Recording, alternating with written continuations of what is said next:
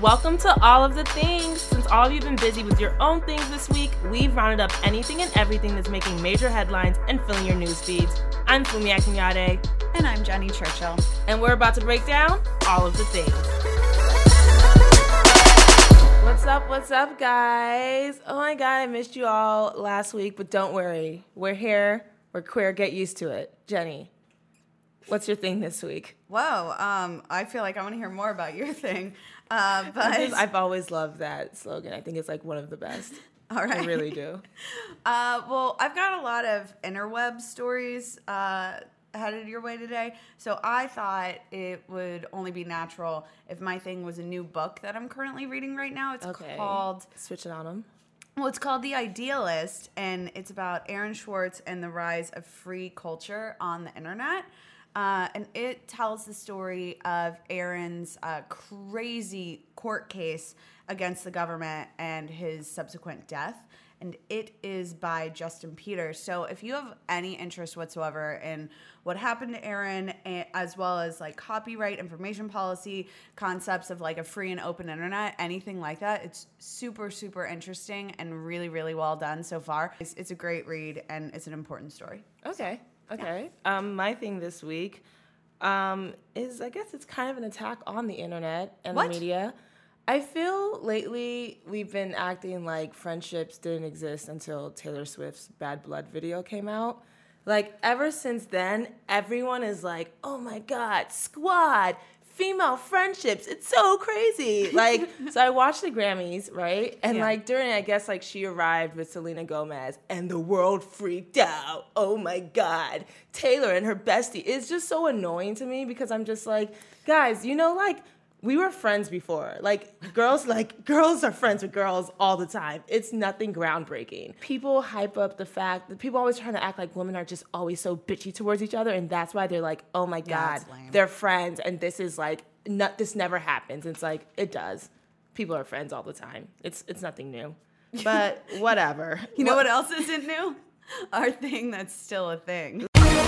Still a thing this week, law enforcement is trying to relate to the people. That's a new thing. They've never tried to do that, actually, so I disagree. I was waiting for you to say that. Last year, Obama put together a task force to come out with recommendations on how to improve relations between the police and the people. Okay. And now there's a 3-part guide series that's attempting to help cops do just that.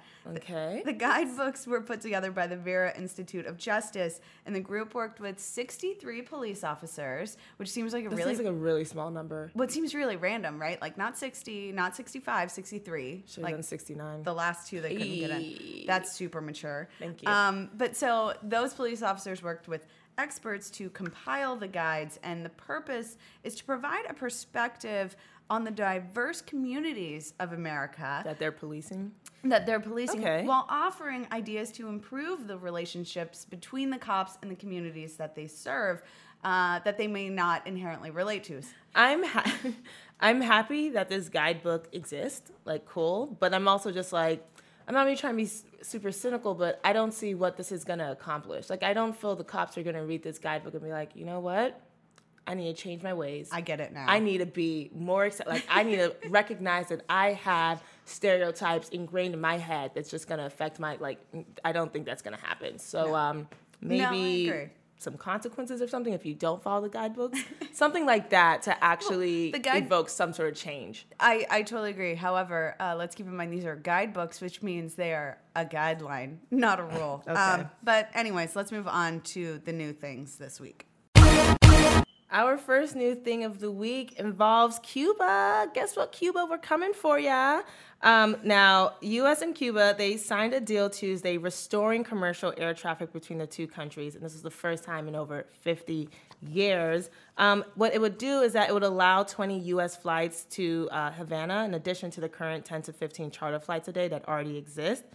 Now, before you start booking tickets, hold off. U.S. visitors still have to qualify under one of the travel categories that are currently authorized by the U.S. government. Unfortunately, tourism still is not one of them yet, but they've got a lot of leeway, so I'm sure you can find a little way to like finesse your way into Cuba. Don't worry. And that's not it. We're not only going to be getting a lot of U.S. civilians there, there's also going to be a factory built and operating in Cuba. It's coming from Kleber LLC. They're a company based in Alabama, so Alabama's making some moves. And what they do is they build factories for small farms. They're hoping to start production as early as 2017. But wait, that's not it. What? There's more? There's more Americans coming to invade Cuba. President Obama, he's supposed to be making a trip there in the middle of March. Wow. I mean, Cuba's about to be popping. No. Hey. See, I disagree. I'm going out on a limb here, and I'm just going to say I think Cuba's over. You think Cuba's... That sounds really dark. I think it's over. I think once the Norm Corps gets there and there's just like weird Americans wandering around, it's like the appeal is gone. Man. The only reason I want to go is because I can't go. Don't you understand that? I'm trying to go to Cuba. Cuban cigars. So, yeah, I mean, it definitely looks like we'll be seeing a lot more of Cuba. But let's move on to something else it looks like we'll be seeing a lot more of.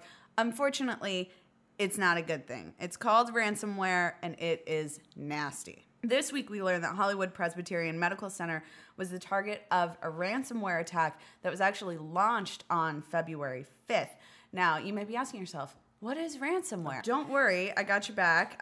It is malware that basically does one of two things. It either locks your screen or your keyboard so you can't do anything, or it encrypts your files. So it's a malware that gets in and it will encrypt all your files so you can't access any of your files now unless you have a key that the person who's holding you for ransom provides you with to unlock that computer or unencrypt the files. The world is a fucked up place. Yeah, so the evil. The medical center had the encryption kind of malware. It was first reported that the center's files were encrypted and would continue to be encrypted until $3.4 million were paid to the hackers in Bitcoin, obviously. But Wednesday night, we learned that hackers were actually paid off a measly $17,000 worth of Bitcoins, which equals change. Yeah, it's only like 40 when you do the conversion. But by the time the case was reported to authorities on Monday, the medical center had already paid that amount. So wait, they reported it after yes. So what's the point of reporting it? I guess so you can catch the people who did it, but they were like, we need our files. But the good news is it didn't really impact patients. Basically, the only thing was 911 calls. Those patients were diverted to different hospitals. And you had a situation where people were keeping medical records on paper instead of in the computer, which creates a cluster when you have to go put all that stuff back in. And also you don't have access to your previous health records because everything's digital now. But the LAPD and the FBI are currently investigating. And ransomware is something you're going to be hearing about. It's becoming more and more popular. And I actually saw a really interesting article in the Registrar that compared ransomware to the clap. They said it's spreading like the clap. Okay, that's great. This is great visuals for me that I'm thinking Good morning. of right now. Now, like we just found out, technology can make things more complicated, which brings us actually to our next new thing. Apple CEO Tim Cook announced this week that he intends to fight a court order stating Apple must unlock the iPhone of one of the San Bernardino shooters. So this is some backstory about this. Now, the phone that the FBI wants access to is the iPhone 5C that belonged to Saeed Rizwan Farouk, who, with his wife, killed 14 people when they shot up a civic service center in San Bernardino. The FBI has been unable to unlock the phone of Saeed, and they then got a federal judge to issue a court order for Apple to provide, quote, reasonable technical assistance to help unlock the phone. Now, pretty much what that means is that the court wants Apple to create a new version of the iPhone operating system that they would then install on the iPhone 5C that would circumvent security features and give them full access. Tim Cook is calling this a backdoor, and then he's pretty much saying that once we do this, there's absolutely no turning back, and they don't want to create this master key that anyone can access.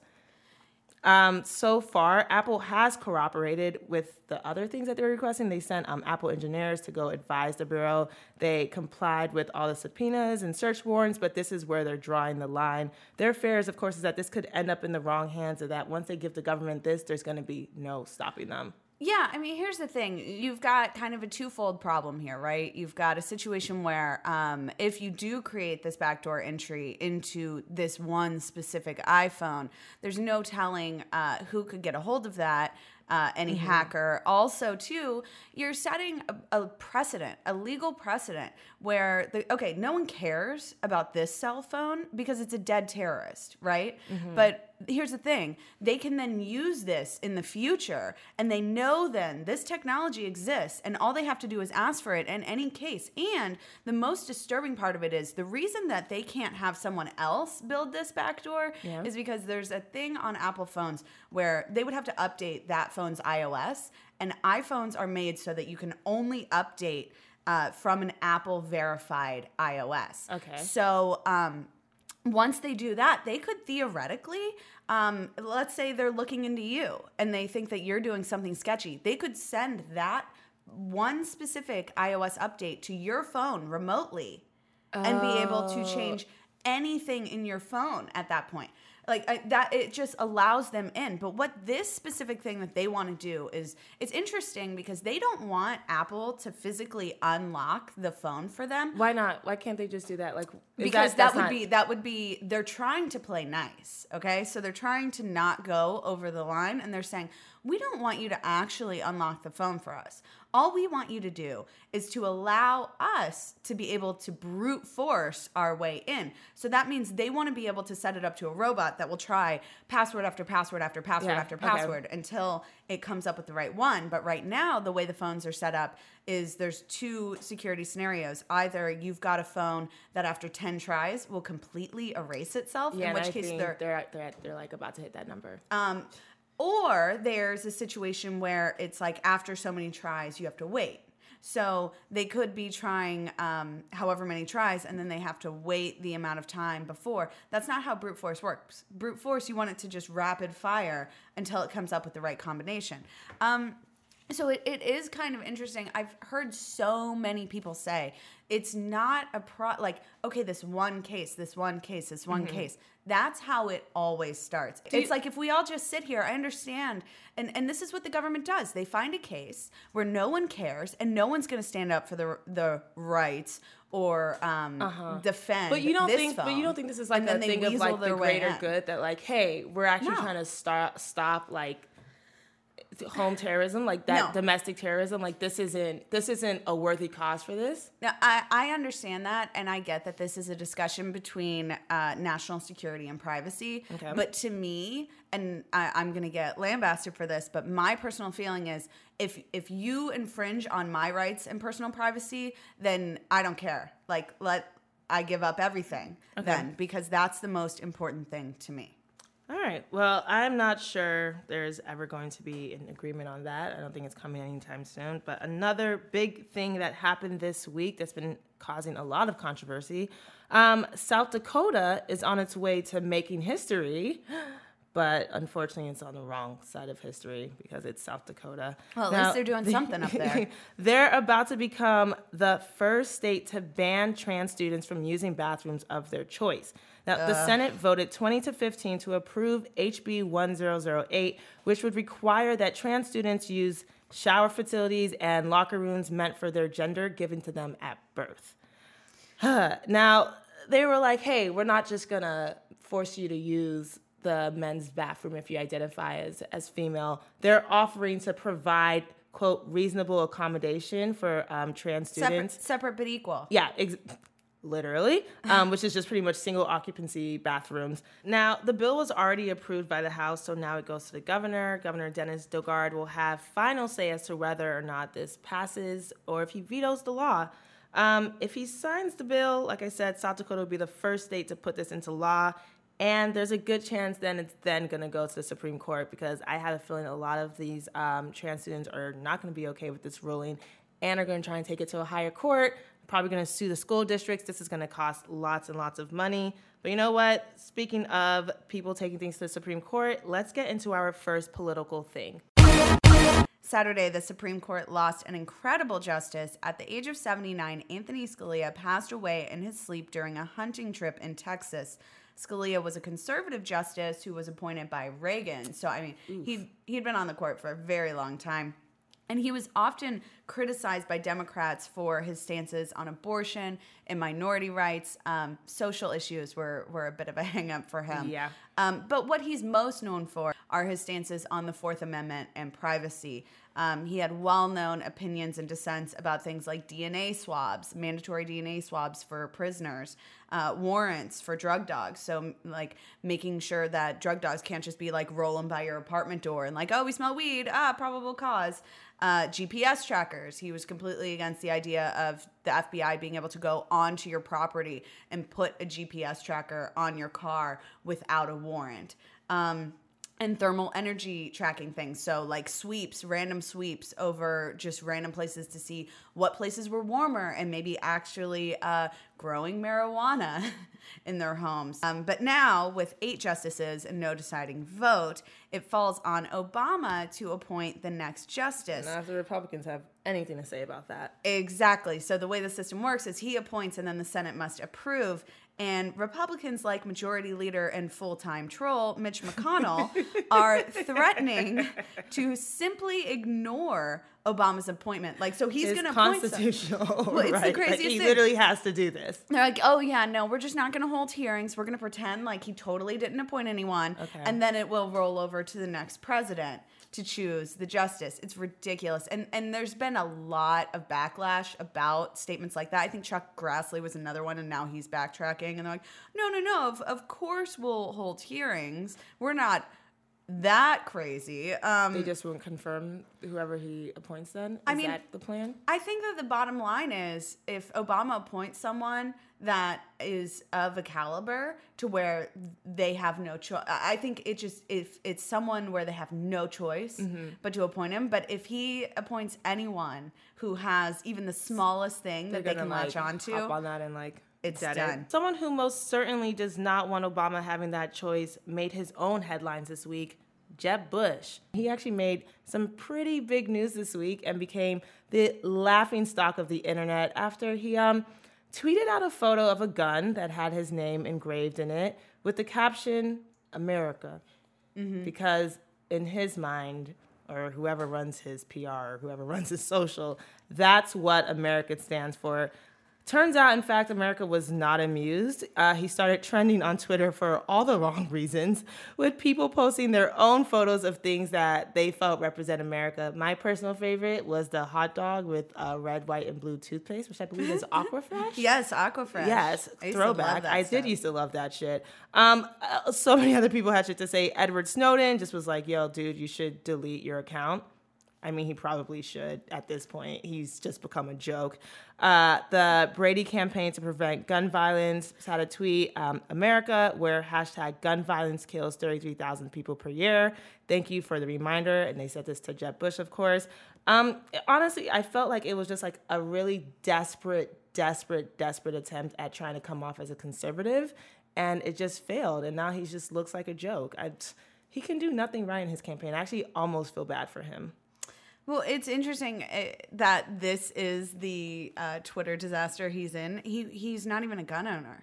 Like this, I think this was a gift, and this would be like his first gun. He was like, first off, when someone asked him about it, he didn't even realize the tweet was like trending. Like he didn't realize it like had backfired. And he's like, oh, well, like it was a gift, and I just want to show that these gun factories bring like jobs to the U.S. I'm like, oh, damn. Maybe you should have made that your caption instead of just America. Also, like, not to detract from the actual issue here, but I do find it super weird that Jeb Bush didn't own a gun. But now there's an island north of America that wants you to put your money where your mouth is. All right, I like that. Cape Breton Island, which is located off the coast of Maine and Nova Scotia, wants to be your new home. When you visit their actual tourism site, okay, it says Hi, Americans. Hello to you too. Donald Trump may become president of your country. If that happens and you decide to get the hell out of there, might I suggest moving to Cape Breton Island? Wow. Oh my God. I kind of love that. I love it, except for like no one's gonna do that. I'm sorry. Like if I'm leaving America, if I'm really gonna leave, first of all, I'm not going to Canada. Sorry. Second of all, I'm going somewhere warm. Like I'm not moving to like Greenland or Canada. Okay. In the meantime, the lines between Canada and the U.S. are becoming more and more blurred. People can't even seem to figure out which is which. Really? Yeah, well, especially Marco Rubio, apparently, because he recently featured Vancouver in a political ad about returning to mourning in America, while this beautiful shot of Vancouver with a boat that actually has a Canadian flag is driving by. Yeah, so. Another reason why Americans might want to get the fuck out of America and, I don't know, move to Canada would be because there's a 14% rise in the number of hate groups operating in the USA during the past year. This follows 2 years where we actually saw the number of extremist groups dropping, but now we're back up. The Southern Poverty Law Center published an annual report on extremism and hate groups in America, and they found that radical conservative groups are up from 784 to 892, and black separatist groups, which I didn't even know was like still popping in the streets. I didn't even know that was still going on. They're up from 113 groups to 180. Now, the SPLC, they're saying the rise in black separatist groups is probably can be linked to like the police killings of black men that have been getting a lot of press lately. While the conservative groups, they're kind of blaming the rhetoric of like people like Donald Trump. In fact, Trump actually landed on the cover of the report. So congrats to Trump, getting magazine covers everywhere. Good job. So proud of you there. But, good or bad, Trump can't seem to stay out of the spotlight, kind of like Kanye West, which actually brings us to our entertaining things. Another reason Kanye was in the news this week was his latest dramas with Tay-Tay. If you don't know about that, look it up. I don't feel like talking about it. But none of that was the weirdest thing he did. That honor goes to his bizarre Twitter rant about his debt. Apparently, he has $53 million in personal debt, and he wants Facebook's Mark Zuckerberg to bail him out. On Sunday, West tweeted... makes me laugh. I'm sorry. Mark Zuckerberg invest $1 billion into Kanye West ideas. Okay. What are they, though? Well, we're not sure. Oh, okay.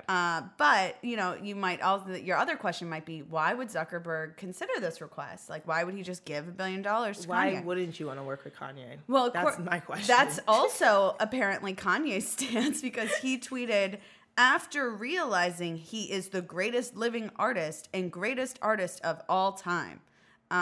So I guess that's why Zuckerberg would just give $1 billion. I get it. I don't know. This is so strange, and I can't even wrap my head around it. I think what might be going on is, since he made Taylor, which were the statements he made that I want to talk about earlier. Oh yeah, he pretty much in his new song. I think he sees this now as some bizarre rich person pay it forward. Like, he made Taylor, now Mark Zuckerberg gives him $1 billion. Oh, I like that. I like that theory. I hadn't thought of that one yet. At this point, honestly, Kanye's tweets are beginning to lose their shock value because he just is saying random shit every single day. But who still manages to keep the world on its toes almost 20 years in the music industry still? Beyonce, of course. Now, last week, we weren't able to talk about her new video, Formation, and that made me very, very sad. But don't worry, it's still in the news this week. We weren't censored. We just weren't here. I know. I just want to be clear about that. Now, if for some reason you haven't seen it, I don't even know how that's possible, but whatever. It's pretty much on its way to replacing Lift Every Voice and Sing as the Black History Month national anthem. I'm starting that petition starting right now, so feel free to sign it. I'm going to send it to Obama. I just want to point out that I sent it to you. I saw it first. Long story, I was up on a hill hiking, so I didn't have service, I couldn't see it. But I watched it a million times afterwards, so I still win, Jenny. Fuck off, I can't believe you brought that up. Anyway, now the video is beautiful, okay? It's like, has so much strong imagery. She's commenting on black violence, on police killings. She's bringing this, like, it's just beautiful. Everything about it is amazing. But of course, some haters, AKA some white people, no offense, Jenny, they were upset by the video, and they were upset at the fact that she had done this performance during the Super Bowl. Old white man, Mayor Giuliani, came on TV and was pretty much saying this whole thing was anti-police, yada, yada, yada. And, you know, some people really decided to take to the streets and create an anti-Beyonce protest outside of the NFL headquarters on Tuesday. Unfortunately for them, they were not able to get information. In fact, actually only 3 people showed up. So that was kind of sad. But you know who did show up? People who love Beyonce, Black Lives Matter protesters came by, fans from the Beehive, media outlets. Everyone was there except for the people that were actually supposed to be protesting Beyonce. So once again, she proves that she is unstoppable, and it's a waste of fucking time to go against her. Anyways, in other female empowerment news, ABC appointed the first African-American network head in U.S. history this week. Black History Month is popping this year. What's up? Channing Dungey will be the network's entertainment president, and she has helped develop hits like Scandal and How to Get Away with Murder. And I hate to even bring this up, but it makes me super sad. I've seen a lot of people talking about this, saying, "Oh, because of Oscar's so white and all that." And what? Yeah, I've Wait, honestly, I didn't know that was what. I saw like ignorant white people online saying things like that, and I mean, this woman is so well known for the work that she's done and how she's advanced that network that to even suggest that just made me kind of nauseous. Okay. Actually, there was another woman making headlines this week, and that was for being Sports Illustrated swimsuit issue's first curvy cover model. Oh. That was an odd reaction. We'll get to that. Ashley Graham graces the coveted cover, but she's only the second plus-size model ever to be in the issue. So the fact that she's on the cover is a really big deal. Yeah, here's the thing about that. The big deal part. I actually don't think this is a big deal. And I think it's odd that we are like, this is making headlines. Because for me, like, and I don't want to take away from her accomplishment, like, amazing, cool, you got the cover, nice. Now we know that someone who's not a size 2 can land on the cover of Sports Illustrated. But I'm just like, at the end of the day, this is just another cover with someone in a bikini. Like, I don't really see, like, okay, great, now I know women of all shapes and sizes can be objectified by men. Like, I don't really see why this is such a big deal for me. I don't think it's, like, who's even reading these magazines anyway? Like, well, no one's, let's be clear, no one's reading. Okay, whatever. But, like, I guess the idea that, like, oh my God, this is going to do, like, work wonders for women's confidence, and now we know we can be any shape and size. It's like, oh, now we know that we can just, the only way men are going to look at us is if we're in bikinis. I mean, I totally see what you're saying. And I actually, in general, kind of agree with you about this idea that, like, when something like this happens and we make a big deal out of it, it almost makes it, like, gimmicky. Yeah. Like, it's not actually, let's take away the objectification and the men and the swimsuit aspect of it. When you celebrate something that should be normal, you're only making it seem less normal. Yeah. So. I don't know. I was a little turned off by this. Or not by her being on the cover. Cool. I just thought it was really weird that, like, people were acting like, this is gonna shake up the world. Like, there's no turning back now the curvy girl's on it. I'm like, okay, whatever, dude. Not that serious. Like, chill the fuck out. Whatever. Now, I'm clearly not gonna be reading Sports Illustrated anytime soon. But let me tell you what I will be reading, and I'm so excited. Grantland 2.0, baby! At 6:41 a.m., February 17th, Bill Simmons posted a tweet that gave my life meaning again, and it was beautiful. And he announced that he has a new site coming out called The Ringer, and it's literally Grantland 2.0. It's the exclusive home to all of his written material. He's brought back some former Grantland staffers. I'm so excited. I'm just waiting for Rembert Brown to announce that he's going back to The Ringer. He was one of my favorite writers on Grantland. I don't think you understand, like, my life has been, seriously, I've been lonely without Grantland. But it's not launching for a while, right? I think it's coming out, I believe it was this spring. So it is launching soon. Don't you dare try and take this. I thought it was like spring 2018. No, I'm just kidding. What? I'm like, fuck, don't give me a heart attack. Kidding. No, it's coming out in spring, man. I've got something to live for again. But I see you didn't feel the same way. Now, personally, it was almost too good to be true, and I almost couldn't believe my eyes. But it's happening. But whatever. Let's just get into the rest of things we can't believe are things. Yeah, so my thing I can't believe is a thing comes to us from the United Kingdom.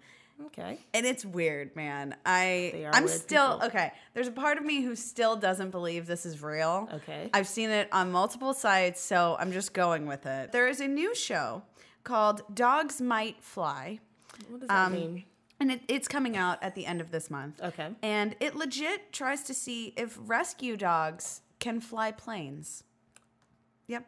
How would a dog fly a plane? Well, they're sending the dogs. Am I being stupid? They're sending the dogs to flight school to be trained to fly a This single sounds jet like plane. a Disney movie, like Air Bud, but like literally. What's weird about it? So I guess they like go through these. You know, you train the dog, and dogs are so smart, and No, whatever. dogs are not that And smart. then- What are they talking and then about? They may or may not be able to fly this plane.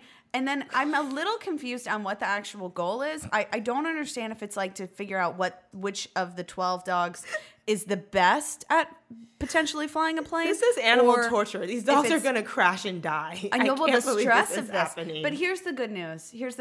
I was trying to figure out, like, what's the prize? Well, at the end, the dog will be given to a loving home because they're all rescue dogs. This is the dumbest thing I've ever heard. Listen, I've heard for a long time And that those big planes can fly themselves. Whatever, man. So. But that's okay.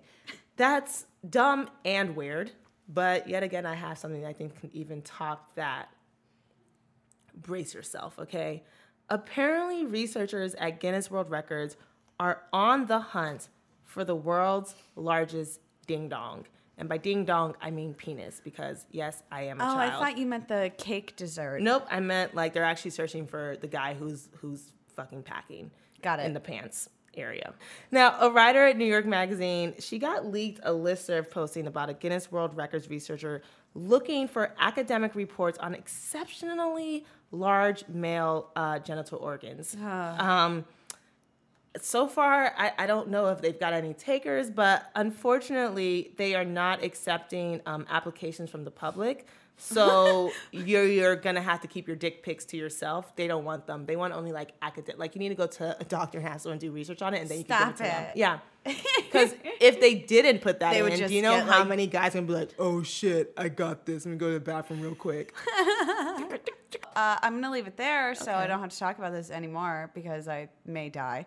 But to get more information on these topics and others we didn't get a chance to discuss, I don't even want to say this right now. This seems terrible. This seems like we're definitely going to get dick pics. Follow us on social at More of the Things. Yeah, send them in. No. Just kidding, don't. I actually really don't want to see them. But really, we're lonely. We love you. Talk to us.